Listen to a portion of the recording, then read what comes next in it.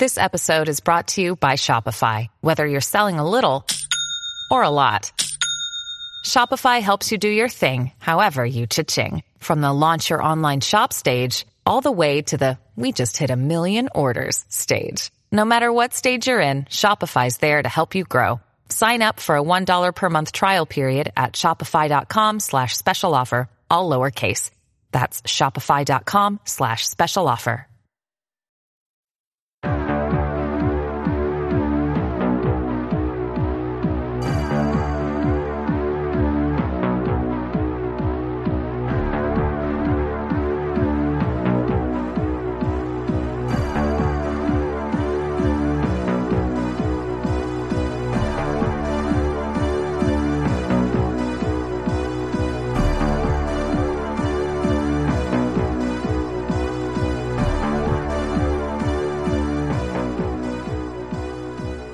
Welcome to Crawl Space. I'm Tim here today with Lance in the Crawl Space Wormtown Studios. What's up, Lance?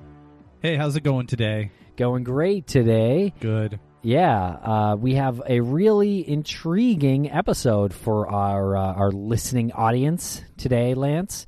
It is a very mysterious disappearance out of Texas, a man named Brandon Lawson. A very well-known case amongst the citizen detective community, and we have one of Brandon's classmates, a friend of his, Jason Watts, who is the authority, I suppose you would say, on the citizen detecting angle, and he talks to us about a lot of the the rumors out there and some inner workings of the family and what actually might have happened that night. Yeah, it's a pretty interesting interview, and you get to hear from Jason, someone who knew Brandon firsthand and who works with Brandon's family now in trying to find answers here. So we're going to play that in just a minute, and also Chloe is on that, so we just want to say thanks to Chloe and Jason for that.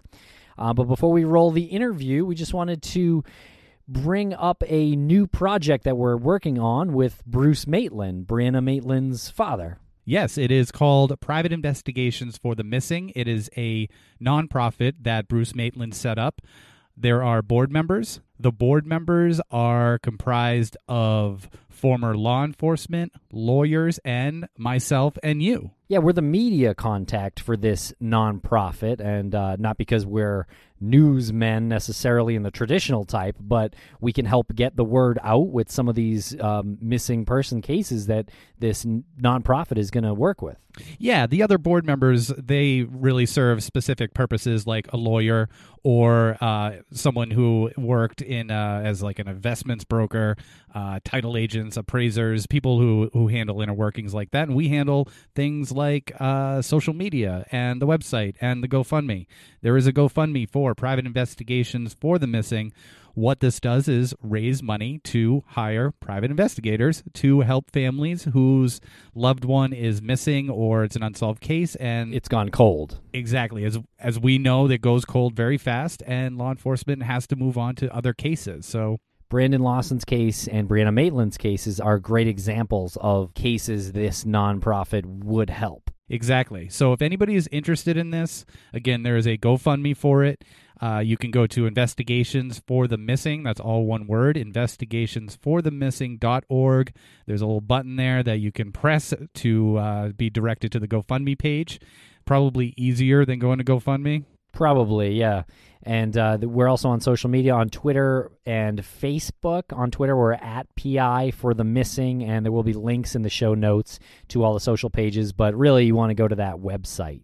Keep in mind what the purpose is. We've had Greg Overacker on Crawl Space, and Greg Overacker works with Bruce Maitland for Brianna's disappearance, and it is to hire people like Greg Overacker and Lou Barry, all of these private investigators who want to contribute, they want to help, but I mean, we live in a reality here that they need to have money to do so. They need to have money to stay at a hotel overnight, or perhaps, eat dinner.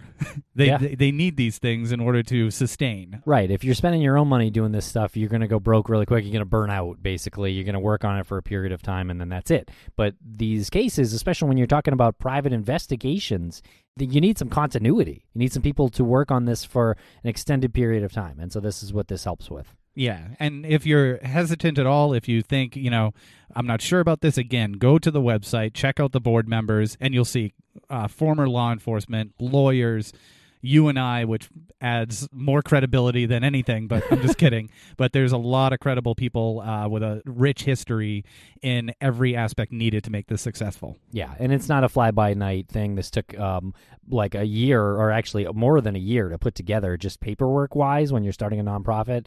I get the feeling it really frustrated Bruce, the entire process, but we're finally here to the point where we have this GoFundMe, we have this website, we have the nonprofit technically set up, so now we're asking for donations from the public to help this nonprofit run. Yeah, and it's a small amount of money right now. The goal is $10,000. We'll see what happens. Let's, $5, $10, $20. If you really want to contribute, again, just like everybody did with Maura Murray's GoFundMe, that was amazing, and it continues to be amazing, and we can do the same thing here. Okay, so thanks for mentioning that, Lance. And so let's play the interview, and we really hope you enjoy hearing from Jason Watts about Brandon Lawson's mysterious disappearance.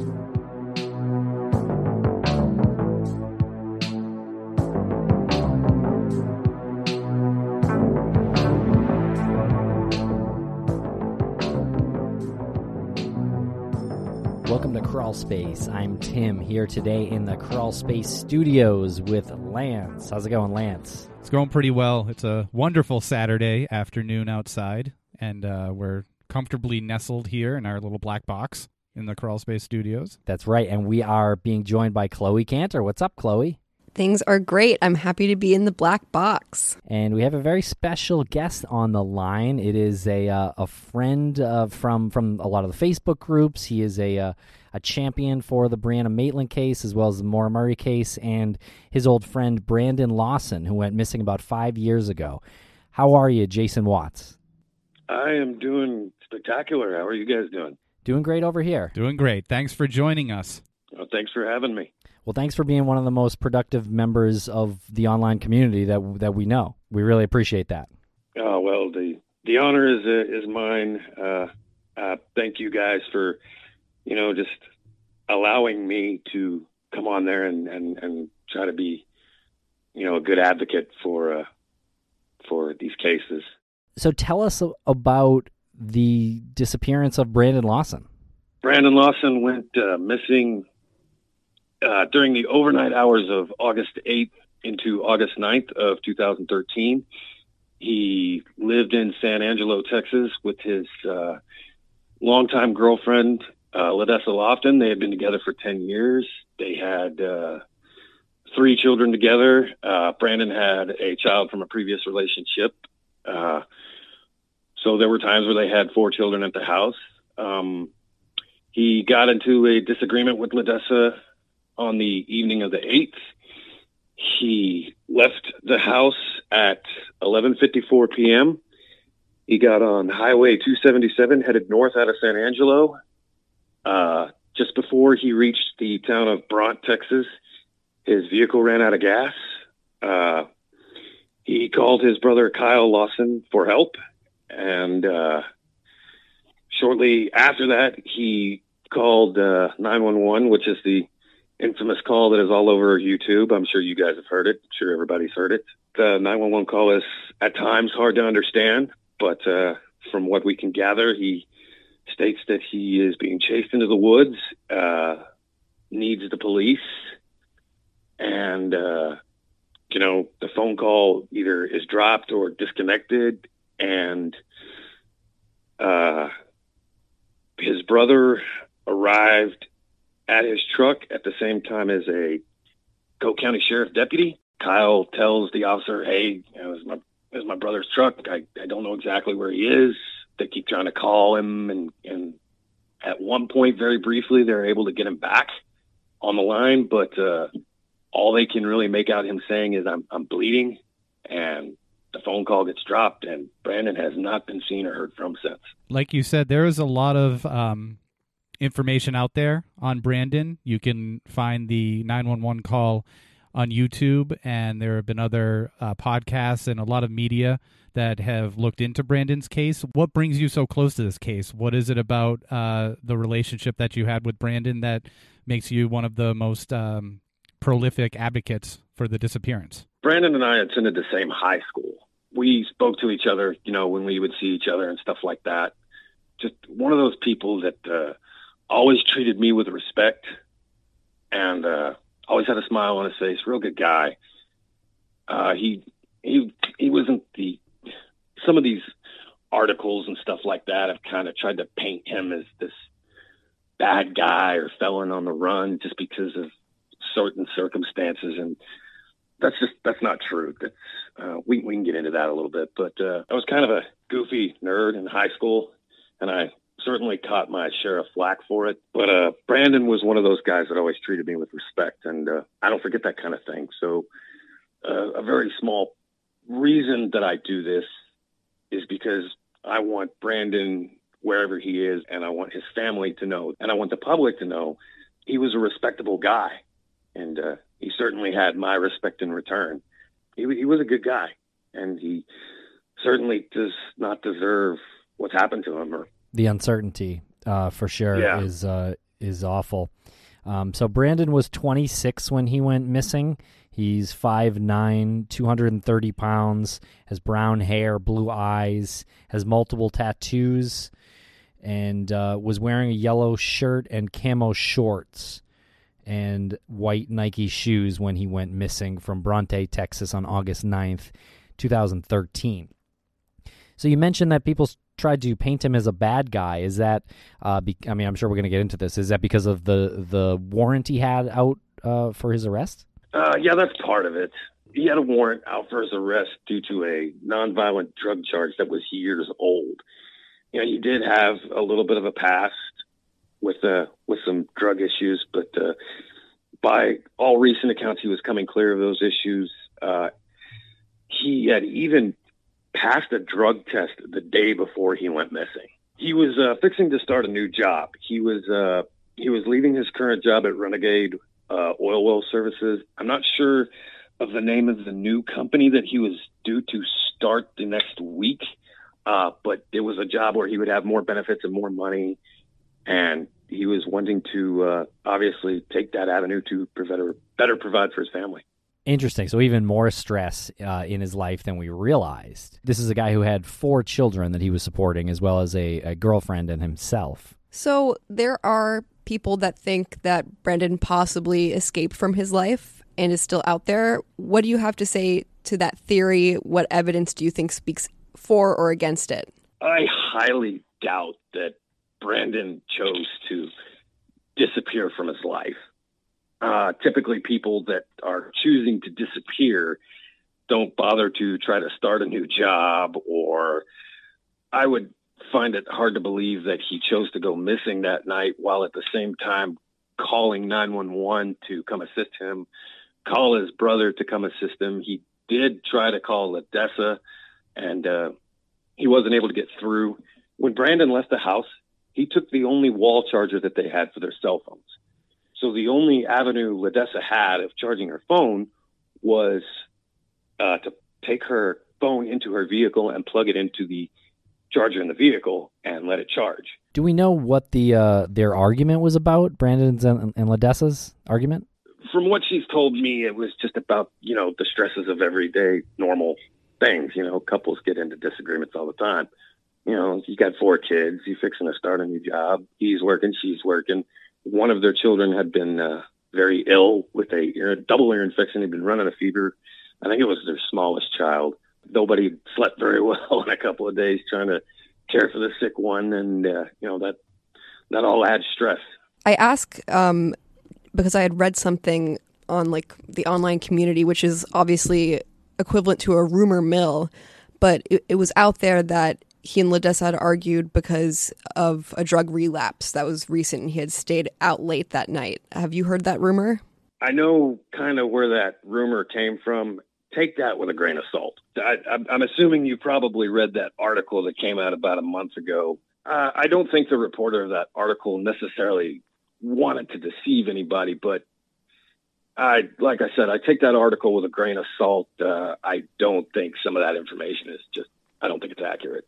That article did present other pieces of information that weren't out there, which makes me, a little bit suspicious.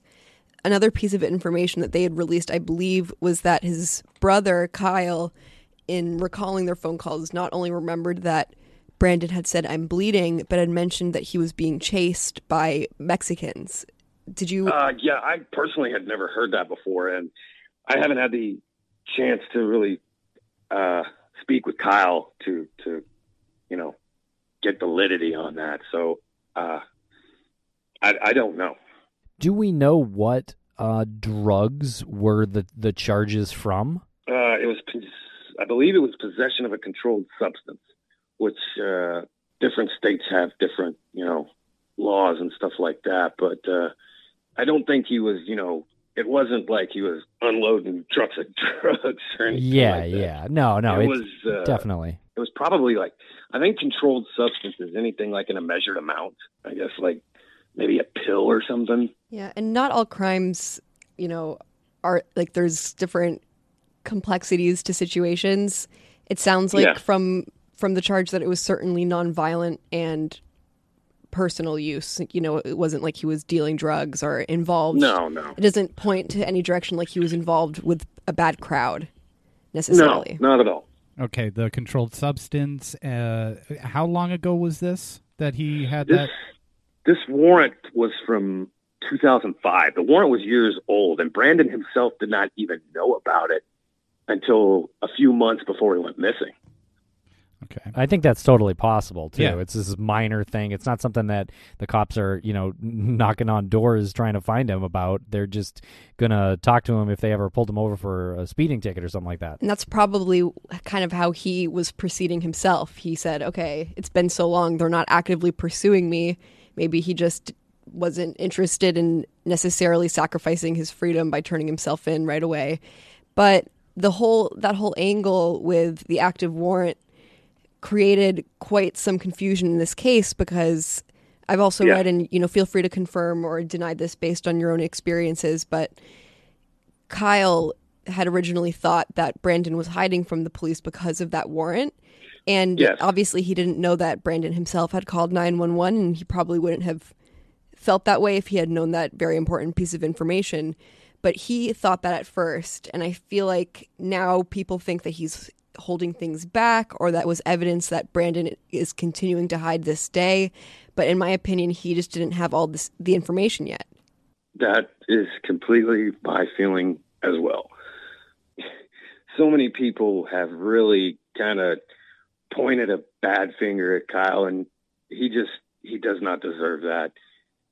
Kyle did not know that Brandon was in any kind of real trouble. And as you stated, Kyle thought that Brandon was hiding because of that warrant, and that wasn't the case. I mean, typically a person who's trying to hide from a warrant doesn't call 911 and say, "Hey, I need the cops." I think based on Kyle's actions that night, he's pretty in the clear. I mean, the guy couldn't afford to buy gas to help his brother get out of the jam that he was in late at night, and he drove there hoping to help him with gas and get his truck out of there, and then he was spent all night looking. Like, there's just, this guy is beyond reproach. Even, the public and even, I think, even law enforcement kind of took that the wrong way, because, when Kyle and Deputy Neal arrived at that truck, Kyle and his girlfriend were kind of playing phone tag with Brandon, trying to get a hold of him.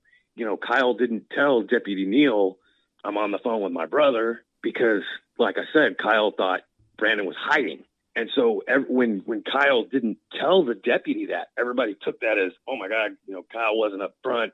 He's hiding something, blah, blah, blah, blah, blah." And that just wasn't the case. Kyle was doing what any brother would have done. So when you said they were able to get him back on the line, are you referring to they being Kyle and his girlfriend? So his girlfriend was with him in the truck? Yes. Okay. And they were able to get him back on the line while the trooper was there? Yes, for a brief moment. Yes. Okay.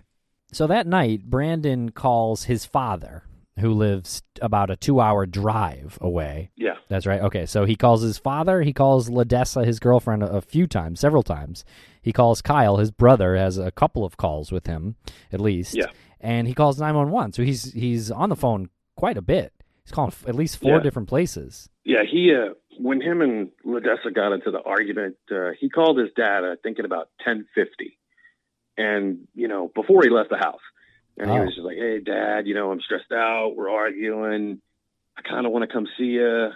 I just, kind of want to get out, get away, chill, clear my head." And it is a far drive. It's actually closer to about a 3-hour. I think it's like a 3.5-hour drive. Brandon's father said, "Hey, look, it's late. I don't think you really need to be driving out here that late. Why don't you just, go lay down with your son, chill, and you'll hash it out in the morning." I want to get back to the real quickly to Kyle and his girlfriend and the officer that was at the scene. And when they got him back on the phone, was it Kyle's girlfriend that got him back on the phone, or was it Kyle? And what was the officer doing while they briefly got him back on the phone? I think it was Kyle's girlfriend that actually got a hold of it, because Kyle was talking with the deputy. Okay. Because he specifically, when she was able to kind of get him back, he specifically said her name. I think he said her nickname. Her name was Audrey, and so he said Aud, which is short for that. He says, "Aud, I'm fucking bleeding," and that's when the phone cut out, and they weren't ever able to get him back. Now she did text him after that and say, "Hey, there's a cop at your truck." And a lot of people think that, she texted him that to kind of warn him to stay away. And, I haven't spoken to her, so I don't know. Maybe she did tell him that to kind of warn him because they thought he was hiding from the warrant. Or maybe she told him that because, "Hey, we're all here looking for you. Where are you?" Yeah, that doesn't really strike me as so odd that you're out there looking for your boyfriend's brother and you just barely get him on the phone. So your next thing to do would be to text him. What are you going to text him? Like, "We're here and there's a cop here." That just seems pretty normal to me. What is the terrain like there, and what's around there as far as gas stations or any place that he would stop? It's almost midnight. He must have known that his vehicle was low on gas. How much gas was in the vehicle? So there are like 3 questions I just rapid fired at you. No, it's perfectly fine. And no, it's not. I can answer all of those. The terrain is not friendly, to say the least. I don't know if you guys have seen any of the pictures. Yeah. Like even right there next to where his cross is that Mark Sawyer's truck was found, there's cactus everywhere. Now, there are some parts of it that kind of thin out and it's more grass, but mostly it is very rocky cactus, thick brush terrain. It's not a place you really want to go running around in the dark. It's pitch black out there. There's no street lights. There's nothing. You can't see your hand in front of your face. Is that public property out there, or how is the ability to search? It's privately owned land that is mostly leased out for hunters to come hunt on. And how much fuel was in the truck when he left? I don't know, and I don't think Ledessa knows exactly how much gas was in it. I know between San Angelo and Bront, there's nothing. You're not going to find gas. And I know a huge point of debate and conjecture is why did he run out of gas? Why did he run out of gas? I can tell you why. I think exactly why he ran out. He thought he could make it to Bront. I think he got in that truck. He looked at his gas gauge and said, "Yeah, I'm gonna have to make it to Bront. I can make it." People do that all the time. And it was about 5 miles away, right? Yeah, he was about 4 miles south of Bront, probably about a half a mile before you cross over the Colorado River. Yeah, I could see. I think we've all had moments where we're running so low on gas and we're like, well, I can get another couple miles. Yeah, I can make it. Get like 10 miles on fumes. I'm sure you guys probably looked at aerial photos of the area, and it seems like a little bit of a distance, but it's really not. From where his cross is to that gas station where he would have stopped, not even 5 more minutes worth of driving.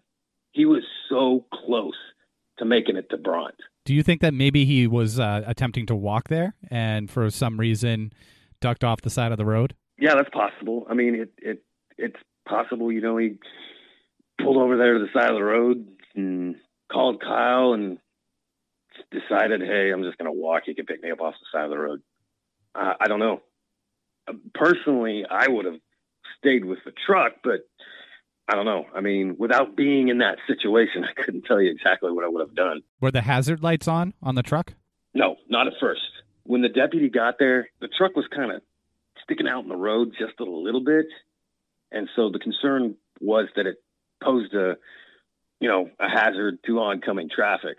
And so when the deputy was there, he opened the door, kind of took a look around inside, turned the flashers on, shut the door, and says, I'll call a tow truck in the morning. If nobody's come back for the truck, we'll arrange for a tow in the morning. So the deputy arrived there based on the call from the trucker, and then Kyle and his girlfriend arrived shortly after? Exactly. Okay. Yes, they both arrived right about 1:10. So these phone calls that Kyle and Kyle's girlfriend had with Brandon, these quick calls, I know there was some service issues, but was he making perfect sense to them?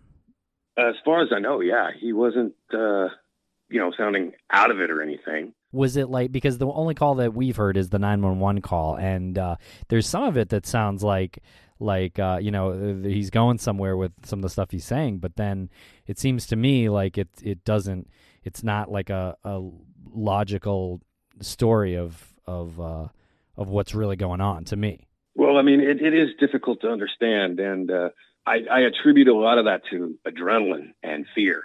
I think when he made that call, he was definitely running from someone, and he was definitely scared, and that'll make you slur your speech and be hard to understand because you're talking so fast and everything. A lot of people point to the fact that he's so hard to understand as a automatic signs of a relapse. I don't make that connection at all. I think I can make quite a bit of sense of what he's saying. Now, there are parts of that call I'm just like everybody else. I don't know. Yep. So what do you make of it then? I know that he says he's in the middle of a field, and then he says this guy, Staper, just pushed me over, or just pushed some guys over, it sounds like. And to me, that's the part that I'm talking about that doesn't sound super logical. I know there could be some explanations for it, but. Yeah, absolutely. No, it's kind of hard to. You guys don't have the 911 call in front of you, do you? We do, yeah. We can play it now. 911 emergency. Yes, I'm in the middle of the field. The Staper just pushed some guys over. Right here going towards Javelin on both sides. My truck ran out of gas. There's one car here. You got to take it to the woods. Please hurry. Okay, now run that by me. We're not talking to him. I surely ran into him.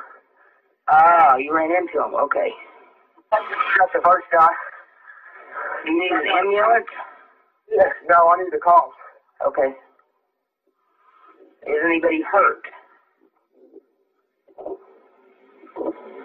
Hello?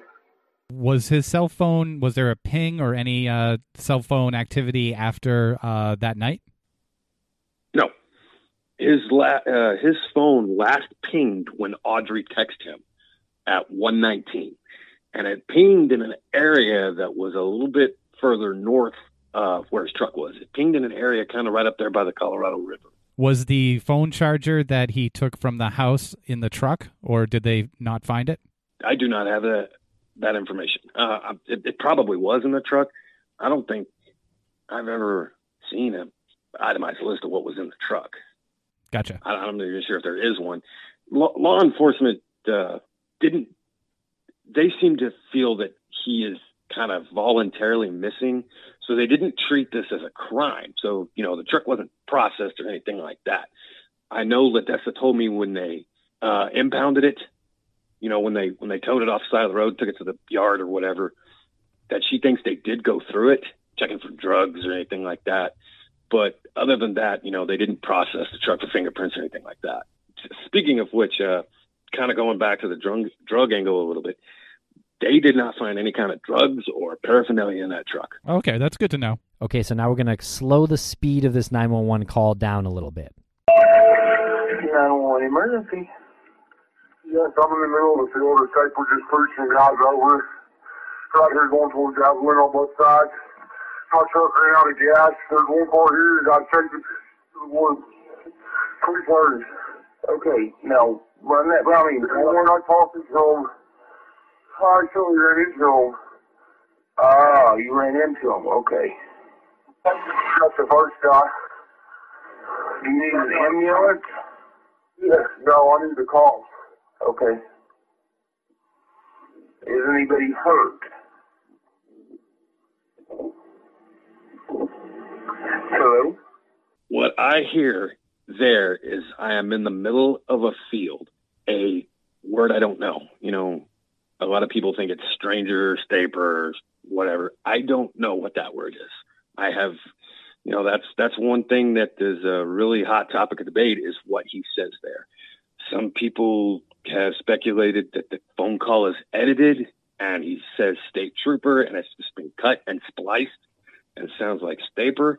I don't know, but he says I am in the middle of a field. Something just pushed some guys over. A lot of people have said that it sounds like he's saying somebody pulled. I don't hear pulled. I distinctively hear the SH sound of pushed some guys over. Is there a nickname for state police that's Staper? I know where I grew up, they called state police Staties, and that was a really quick way to say a state trooper. I would hardly ever hear anyone say a state trooper. They would always say a statey. Is Staper like? Have you ever heard that before in regards to a state trooper? I personally have not. We've always just called them state troopers. Yeah, I haven't heard that either. Or state cops. I have never. Yeah. I know in some parts of the world, as you said, Lance, they call them stadies or something like that. Personally, down here in Texas, just everybody I've always talked to always says state trooper. And there's no other theory as to what that word is, if it is Staper. The most common theory is that call is edited and that he said state trooper and it's been spliced together and sounds kind of like staper. I know lots of people have broken down this call very well at True Crime Garage. They did a really good job of breaking it down. They did a great job with it. They have even stated, that normally when a phone call is edited or two parts of an audio are spliced together, there's a distinct popping sound of the two pieces of audio being placed together. I don't hear that pop there. Yeah. So if it is edited, whoever edited did an extremely good job. Yeah, we edit a lot of audio over here, and I know Captain of True Crime Garage does too. He's worked with it for forever, and it doesn't seem like there's any editing in there based on what we've heard. But, I mean, that isn't the only thing that he says that doesn't really make sense, right? Right, and you are accurate when you said the it's not pulled, it's pushed. You can clearly hear pushed. Yeah. Okay, let's see what else he says. Right here going towards Javelin on both sides.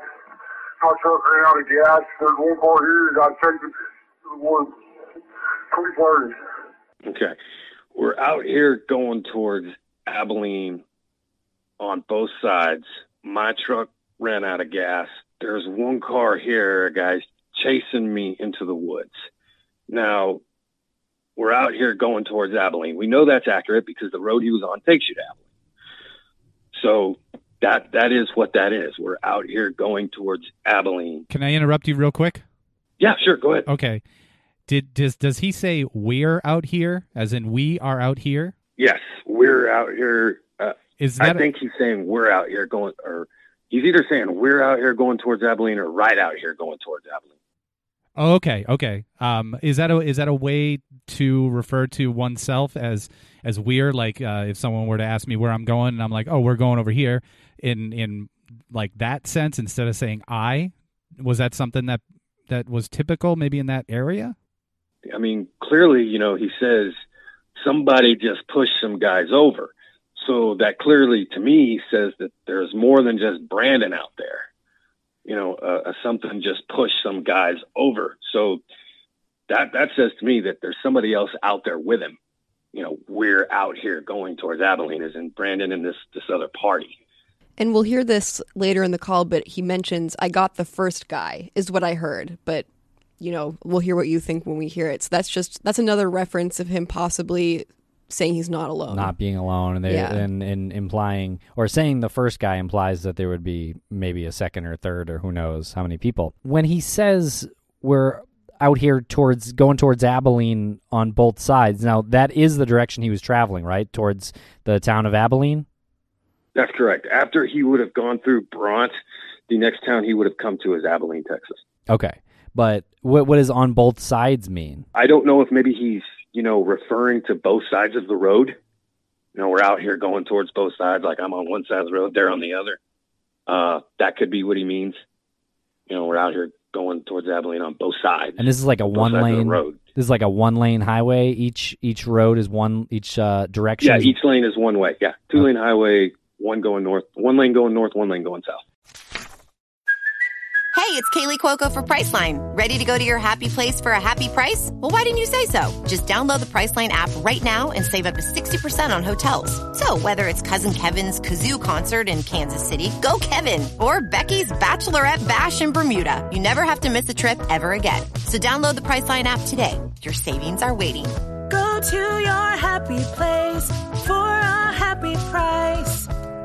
Go to your happy price, Priceline. Why would he, and in your opinion, say Abilene and not Bront if Bront was the closest town? No, that's a good question. I don't have the answer to that.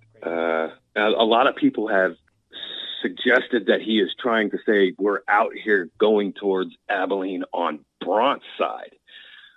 I kind of distinctively hear a TH, both sides. I could be wrong there, but I don't know. And again, when your adrenaline's pumping and you're scared, you're trying to get words out, and it's easy to mix them up. But Ledessa reported that he was sober when he left his house, right? This is something that her and I went over last night. Oh, great. She has told me this before. She said, I did not see him take anything. I did not see him drink anything. I didn't see him have anything on him. 911 emergency. Yes, I'm in the middle of the field. The tape was just pushing guys over. Right here going towards Abilene on both sides. My truck ran out of gas. There's one car here. I checked it to the woods. Please hurry. Okay. A guy's chasing me into the woods. Please hurry. I'm sure you guys heard right there where he says a guy's chasing me. The sound changes. Okay, I think I may know why that happened. And it actually happens again. When he is on the phone, I don't think he's necessarily holding the phone up to his ear. I think maybe he has it on speakerphone. And how we all are when we are on speakerphone, we have the phone in front of our face. Gotcha. I think when he is talking to her, he is turning his head to look around him. And that's why the sound kind of fades out a little bit. I'll hold my phone in front of me right now, and I can turn my head. You can hear the sound change. Chasing into the woods. That's a good demonstration. Head is turning and then coming back around towards the phone. I think you're right. I'm out here. There's one car here, guys, chasing me into the woods. I did that same action just now. I think this happens again, and we'll talk about it when you get to it. And it's possible he's also running, too, because he sounds distinctively out of breath. And Tim was just moving his arms. Like if you're holding the speakerphone and moving your arms back and forth, that'll also interrupt the quality of the audio. I have one question about his use of the word woods. Okay. Do you think that there's anything to read into that? Because I've been missaying that he went into the woods, and then when you look at the terrain, it doesn't look like woods. Is that common to call that woods? Yeah. Okay. People here in Texas would refer to a lot of thick brush like that as wood. Yeah, absolutely. Okay, great. Now, did he have any enemies that we know of or anything like that? Not to my knowledge. Anything suspicious on his cell phone records? Not to my knowledge. Okay, now, when we're not talking to him, I saw you ran into him. Ah, you ran into him, okay. That's the first guy. You need an ambulance? This part is I'm not 100% sure, because it sounds like he's saying, we're not talking to him. I accidentally ran into him. Now, I can perfectly hear the part where he says, I accidentally ran into him. But when he says, we're not talking to him, without having any more information about exactly what happened, I I don't know. You know what I mean? One kind of theory, well, not really theory, but something that I've kind of wondered is if maybe, and I'm not saying this is what happened. I'm saying it's just a, completely speculative on my part, but I'm wondering if what caused this whole kind of thing is if while Brandon's sitting there on the side of the road, maybe a vehicle is coming from the same direction he was. At the same time, a vehicle is coming from the oncoming direction. And since maybe this vehicle coming from the same direction as Brandon was, comes upon his truck and sees it a little crooked, swerves and cuts this vehicle coming from the opposite direction off. And that would kind of make sense. Just push some guys over. And I don't know if maybe one of the cars said, the heck with it, and left. Well, the other car, gets out, goes up to Brandon, what the heck are you doing? I almost hit your truck kind of thing. And then a situation ensues, and Brandon is forced to flee into the woods to escape. And that's when he has to call 911 because he's in such fear for his life. Again, that's completely speculative on my part, but it is something that things in the 911 call would kind of support. Right, because what you're doing is trying to make sense of one of the last things that he said, and some of the last things that he said could hold the key to the answer here. And, by using, from both sides and pushed, you are, I think, responsibly trying to come up with the right scenario that led to him, not being found at this point. Yeah. The truth of the matter is we just don't know. But like I said, that is something that, with what you have on the 911 call would fit. Just an opinion question. Do you think that it's possible that he misheard the operator when she said, "Run that by me," and then he says, "No, we're not talking to him," or whatever that was determined that he said, and then he sort of corrects himself and says, "No, I ran into him"? Do you think that he misheard her? I don't think so, because it almost sounds like he kind of cuts her off. She goes, "Okay, run that by me one more."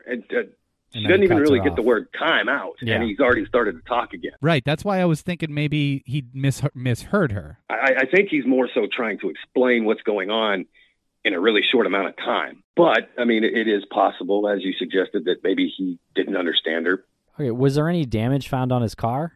Absolutely none. Was there any damage found in the road, like any pieces of headlight or anything like that, to your knowledge? Tire marks?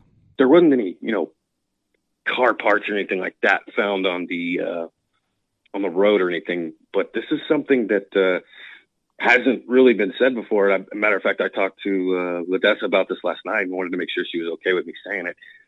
There were tire marks kind of by where that truck was. Now, Ledessa seemed to think it maybe where he slammed on the brakes and the truck skidded to a stop. But we just don't know. Yeah, it sounded like he ran out of gas, right? I wouldn't imagine the skid marks are from him. But I know that there are skid marks all over the highway. And it's really hard to narrow down where those came from originally, or even if they were involved in an accident. Yeah. Now, one thing that is, possible is we know that truck was extremely low on gas.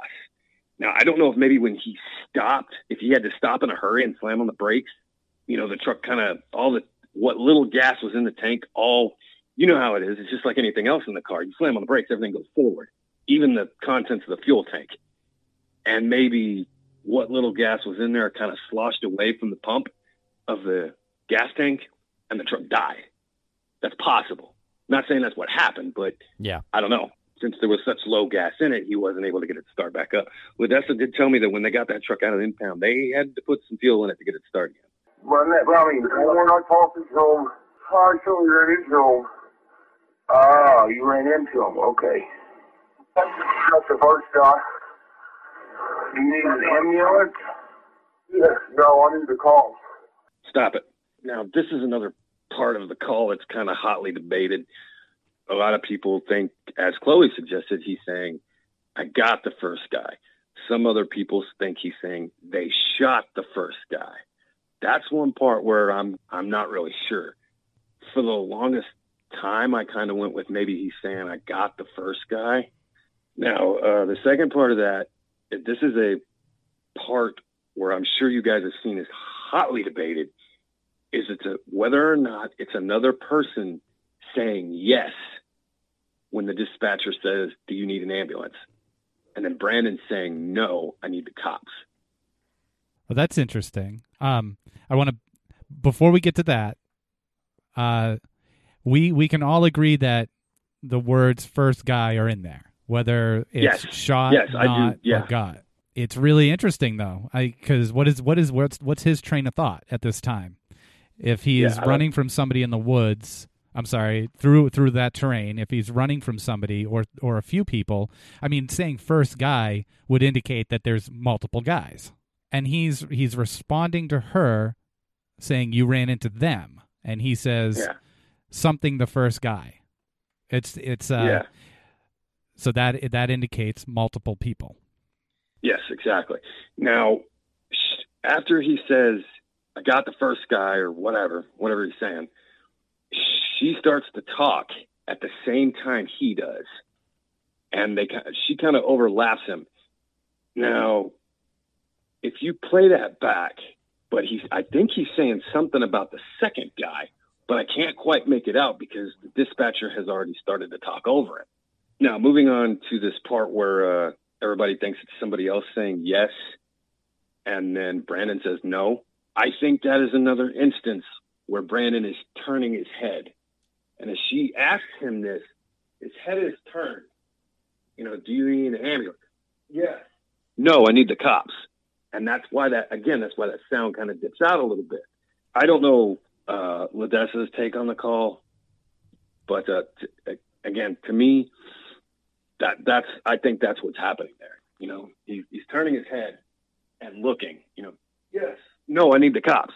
So where we're at right now is that the police said that he might have run off with another woman, but the evidence that we have heard sounds like either he was being chased by at least two men into the woods, or perhaps there was some kind of substance involved that got him speaking in a way that wasn't so obvious to understand.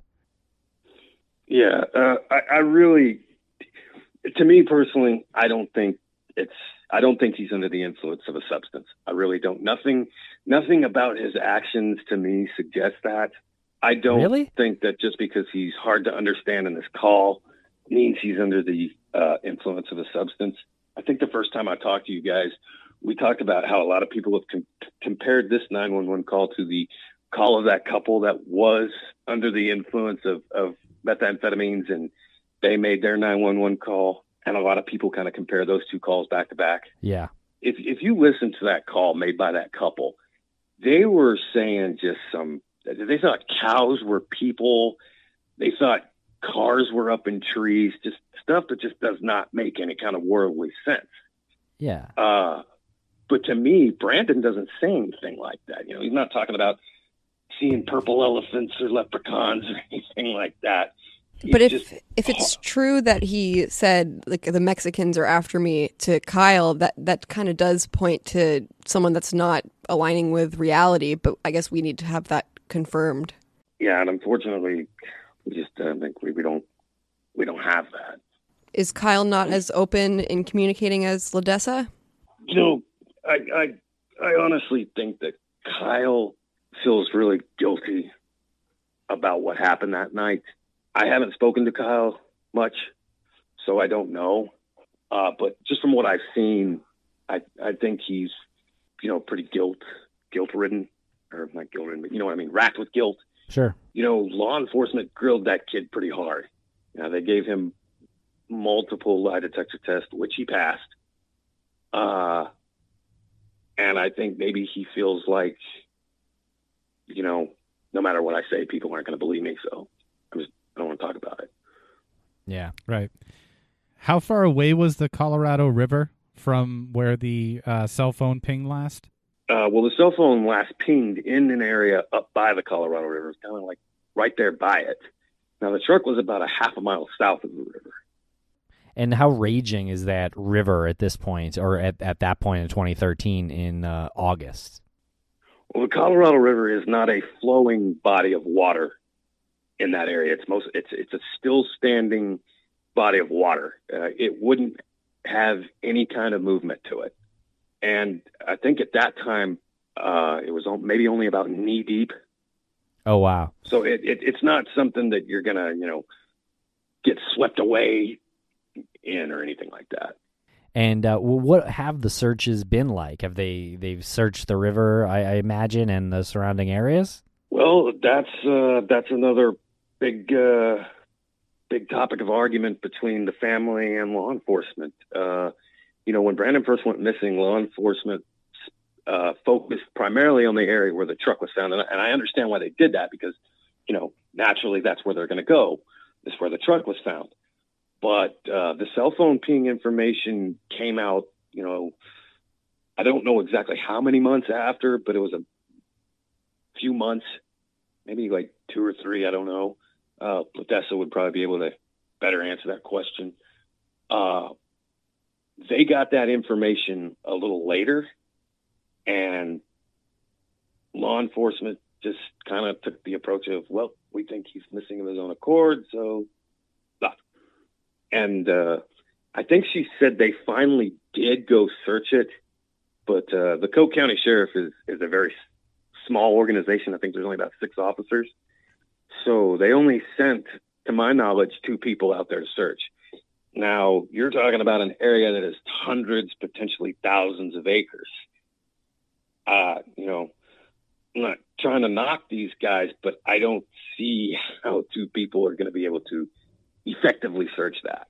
Like I mentioned to you, Chloe, when you did your Q&A, the family still feels that area needs to be searched. Definitely. Has there been any public-led searches? No, that's another problem. The landowners have kind of refused to let anybody else out there but the sheriff. Okay, and that whole surrounding area is owned by someone? I remember we were talking about it's privately owned. Privately owned, and you can get privately owned land. I don't know exactly how many people. I think Odessa's told me in the past 2 or 3 own the land. Own that kind of whole area between where his truck was found all the way up into Bront. This is a big area of land that's leased out to hunters. Well, maybe we should get a hunting lease. Yeah, Yeah, seriously. And go search it with as many people as we can round up. So the purpose of well, I mean, if you could find a way to get legally onto the property, sure. But if you, I know the family has asked the sheriff several times, and he says no. But if you're a hunter, you can get onto that property. But if you're trying to search for possibly a body, you can't get onto that property.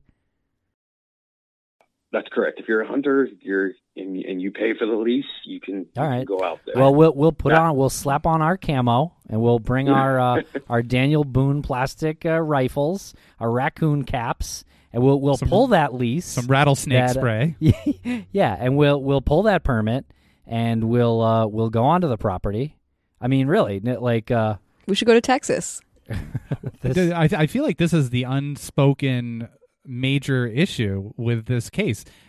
Did the police do any helicopter searches? Did they? Yes. Matter of fact, when Brandon went missing, one of the first things Odessa did was get up in an airplane and fly over the land.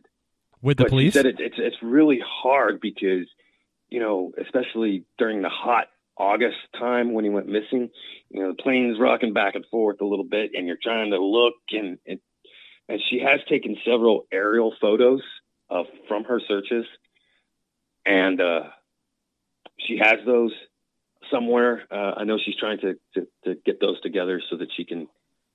Was she in a police aircraft? Was she with the police during this? No, this was a privately funded, completely by her deal. So the police haven't gone up there with a helicopter, and they have, but they initially didn't.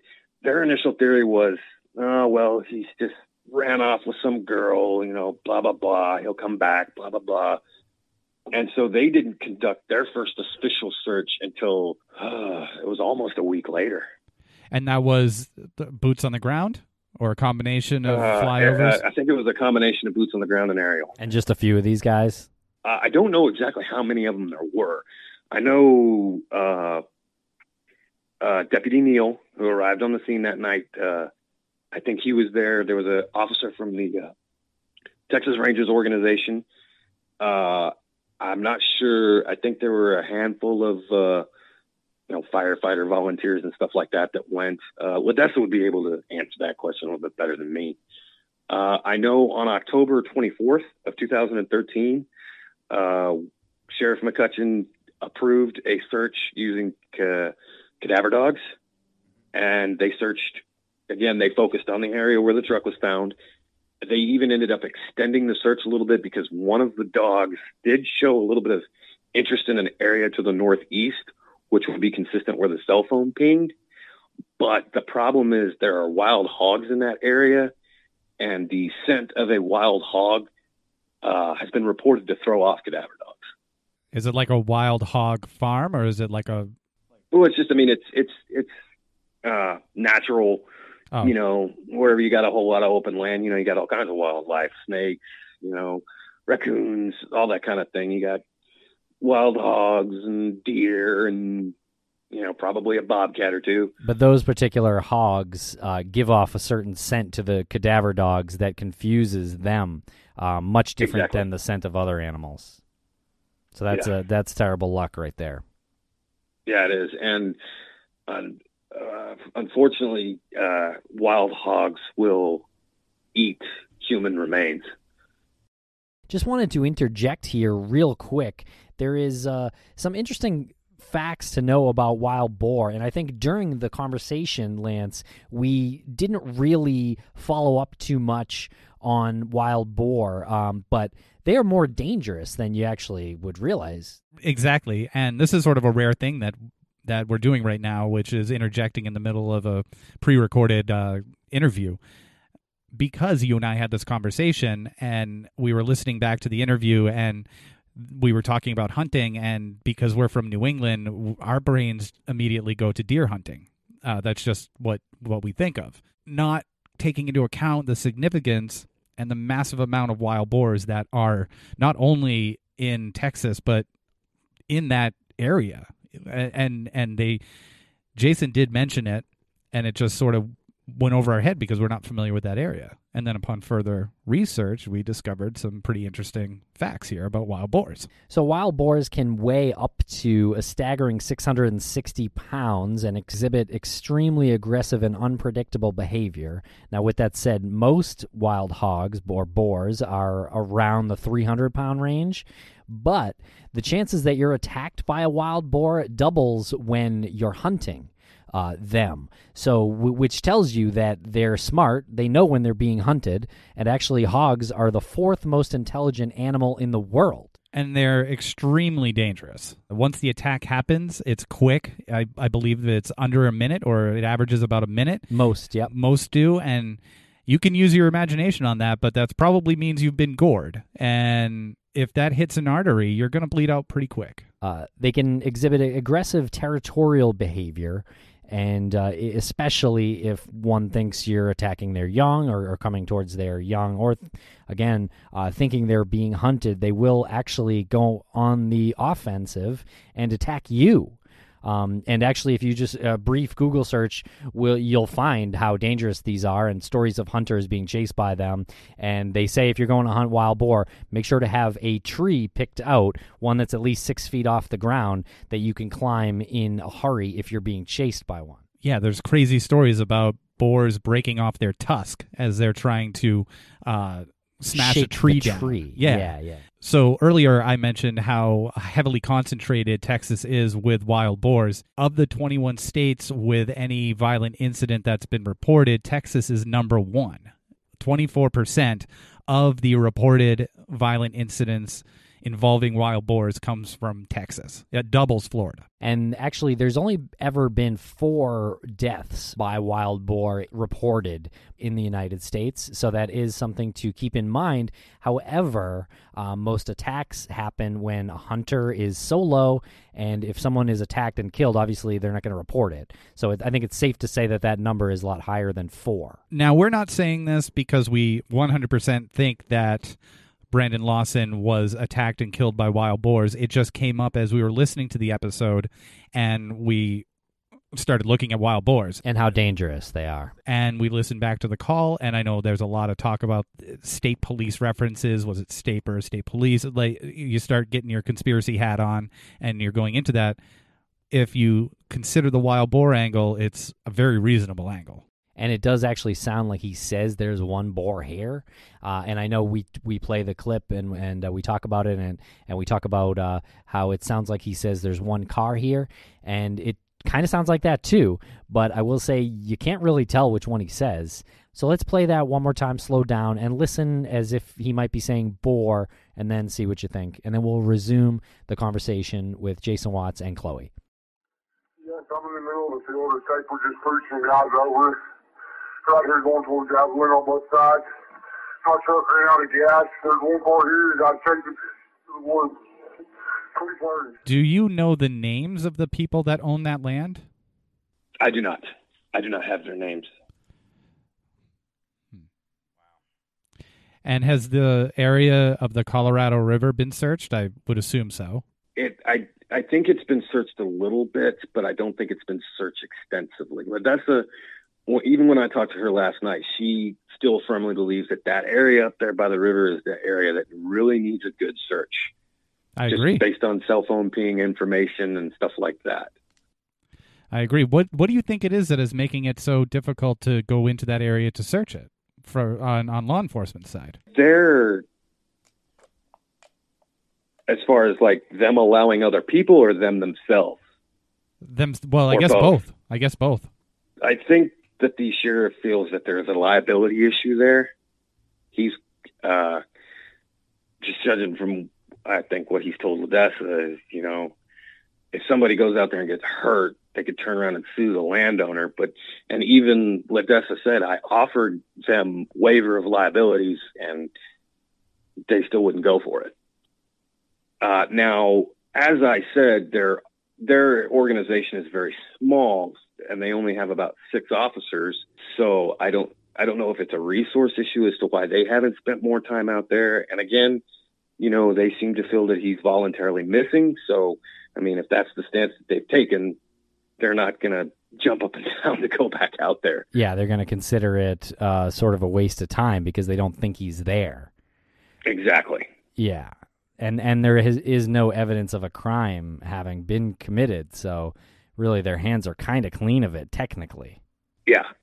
But that's a little confusing to me when you're looking at the transcript of the 911 call. Well, it's also a black eye. Yeah. That's kind of one thing that kind of confuses me is, they seem to feel that he's voluntarily missing. I don't understand how they've come to that conclusion when, he's calling all these people to come to him and he's calling 911. To me, that is not indicative of a person who is trying to voluntarily leave. No, that's a horrible conclusion to draw. Right. Regardless of what your theory is, whether he might have been under the influence of something or he was legitimately being chased out there, the 911 call, there are clear moments where he's requesting them to hurry and using words like pushed and just something that indicates that there was some force that was involved. Chased. Yeah, being chased. Please hurry. Also, if he did run away, then that is actually evidence of a crime because there was a warrant out for his arrest. Right. So they should be looking for him if they think he ran away. Again, I don't know. That it's very brain scratching. How often do you go to the area? I was there in November of 2017, and I went back this past May. Was there a vigil for the 5-year anniversary? Yes, there was. I attended. What was that like? as with anything like that, there's a little bit of sadness to it, quite a bit of sadness to it. But I think also at the same time, very hopeful. Yeah. And, Ledessa spoke, Brandon's father spoke, they miss Brandon very, very, very much. And I know I've kind of gotten to know Brad Lawson, Brandon's father, a little bit, and I really, really respect that guy. I really, really like him. That whole family is just sweet as could be. His mom is just sweet. His dad's real nice. Everybody in that family is just very nice people. Now, a lot of people are looking into this. How do you handle any leads that come in directly to you? Well, so far, nobody's really come to me with anything. But if they do, I will happily pass that on to the proper channels. Where should they? Who should they contact if they have some information? They can message the Help Find Brandon Lawson Facebook page. They can call Crime Stoppers. They can call the Coe County Sheriff and speak to Wayne McCutcheon. They can message Ledessa. Those they can. You can. There's 1,000 avenues to get that information passed on to the proper people. I've got a phone number right here for the Texas Department of Public Safety at 512-424-5074.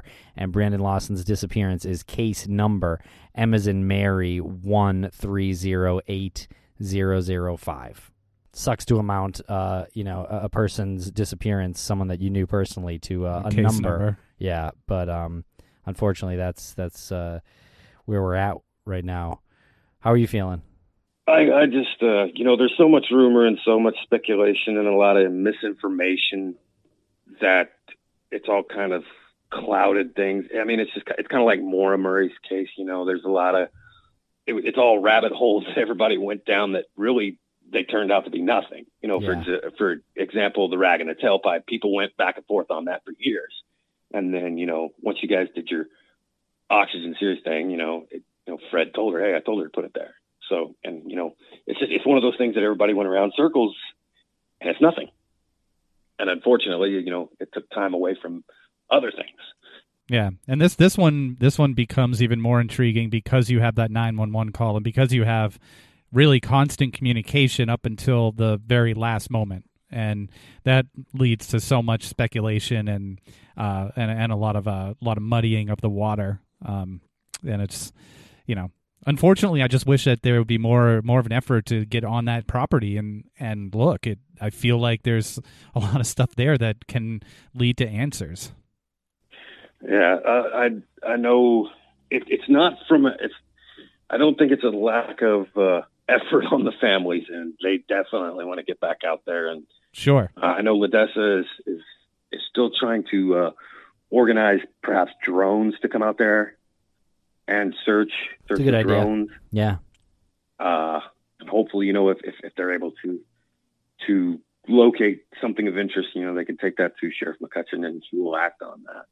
Yeah. One big rumor that I wanted to shut down right here. Brandon, he was fixing to start that new job, and he tried to cash out his 401k. When people have seen that, they've thought, oh my, he's cashing out his 401k. He's taking money. He's hitting. They use that as a support for the fact that he was going to run away, or the theory that he ran away. I wanted to kind of shut that down because of that. That 401k, the reason he was taking that out was because when he started this new job, he wanted to be able to take the 401k from the previous job and, put it into like an IRA account, to where it would, I don't know how that whole process works, but I guess keep accruing. Sure. And he could take the 401k from the new job, put it with 401k from the old job, and have himself a pretty good retirement when he chose to retire. And the amount of money from that was not a real giant big amount. I don't know the exact amount, but it was less than $1,000. Yeah. So, a lot of people, even this article, kind of that just came out, kind of hinted at that a little bit, and it's just not the case. But it's a moot point because it's not like he accessed it. It's not like he, yeah. Did he get that money transferred to his bank account? They don't know. Okay, well, either way, it's $900. It doesn't. Yeah, it's kind of a moot point. Yeah, and even his boss, where he was working at the time, said he knew Brandon was thinking about doing that, but he doesn't know that he actually did it. Still, like people cash out their 401k all the time. You're talking about a guy who's in between jobs with 4 kids, and it's his right to cash out his 401k if he wants to have a little extra cash in between his paychecks. Exactly. I know his last paycheck from the job that he was working, it went into his account that Friday morning. That money was never touched. Right. It actually ended up eventually going over to the state to cover, the child support that he, owed that he was paying on the first child. There has been no activity on his cell phone, no activity on his bank account. There has not been any credible sighting of him, and there hasn't been any contact from him to his family. Yeah. Again, regardless of what brought him there and whether or not he was under the influence of something, that's very telling that he had his paycheck deposited into his bank account that morning. And then to say that he voluntarily disappeared is sort of ludicrous. This is the most successful disappearance with no planning I've ever heard of. Or resources. He didn't have his vehicle, and he did have access to money but didn't use it. How could you possibly start over that way? I mean, you could tell. Look at those pictures. He loved his family. He adored his children. I just, the theory of him voluntarily choosing to leave his life does not make sense to me. And like I said, there's so many theories and so much misinformation. A lot of people have pointed the finger at Kyle. A lot of people have grilled LaDessa pretty good. She did. That poor girl, she didn't do anything to deserve that. I've really hated, watching people go after her. That's just completely unwarranted. I mean, I'm sure if you guys, go on Web Sleuths and Reddit and stuff like that here sometime in the past couple of days, you'll see exactly what I'm talking about. They try to point to the fact that she didn't go out there that night as her being involved somehow. With 4 children? Yeah. What was she going to do with the 4 kids? kids? Yeah, please. Well, I mean, she had 3 small children there at the house. One of them was sick. You're not going to get that sick baby out in the middle of the night and go to the middle of nowhere when the guy who's practically your brother-in-law is saying, hey, I'll go take him the gas. Just leave me the gas cans. I'll go do it. Yeah, unfortunately it's really easy for people to just read the Wikipedia and then a couple of arbitrary articles about it, and then their brains start putting things together, and you stew on stuff like that for too long, and all of a sudden you start reaching out to the ex-girlfriend, you start reaching out to the current girlfriend, the brother, you just start reaching out to these people, and a no comment suddenly turns into they're guilty.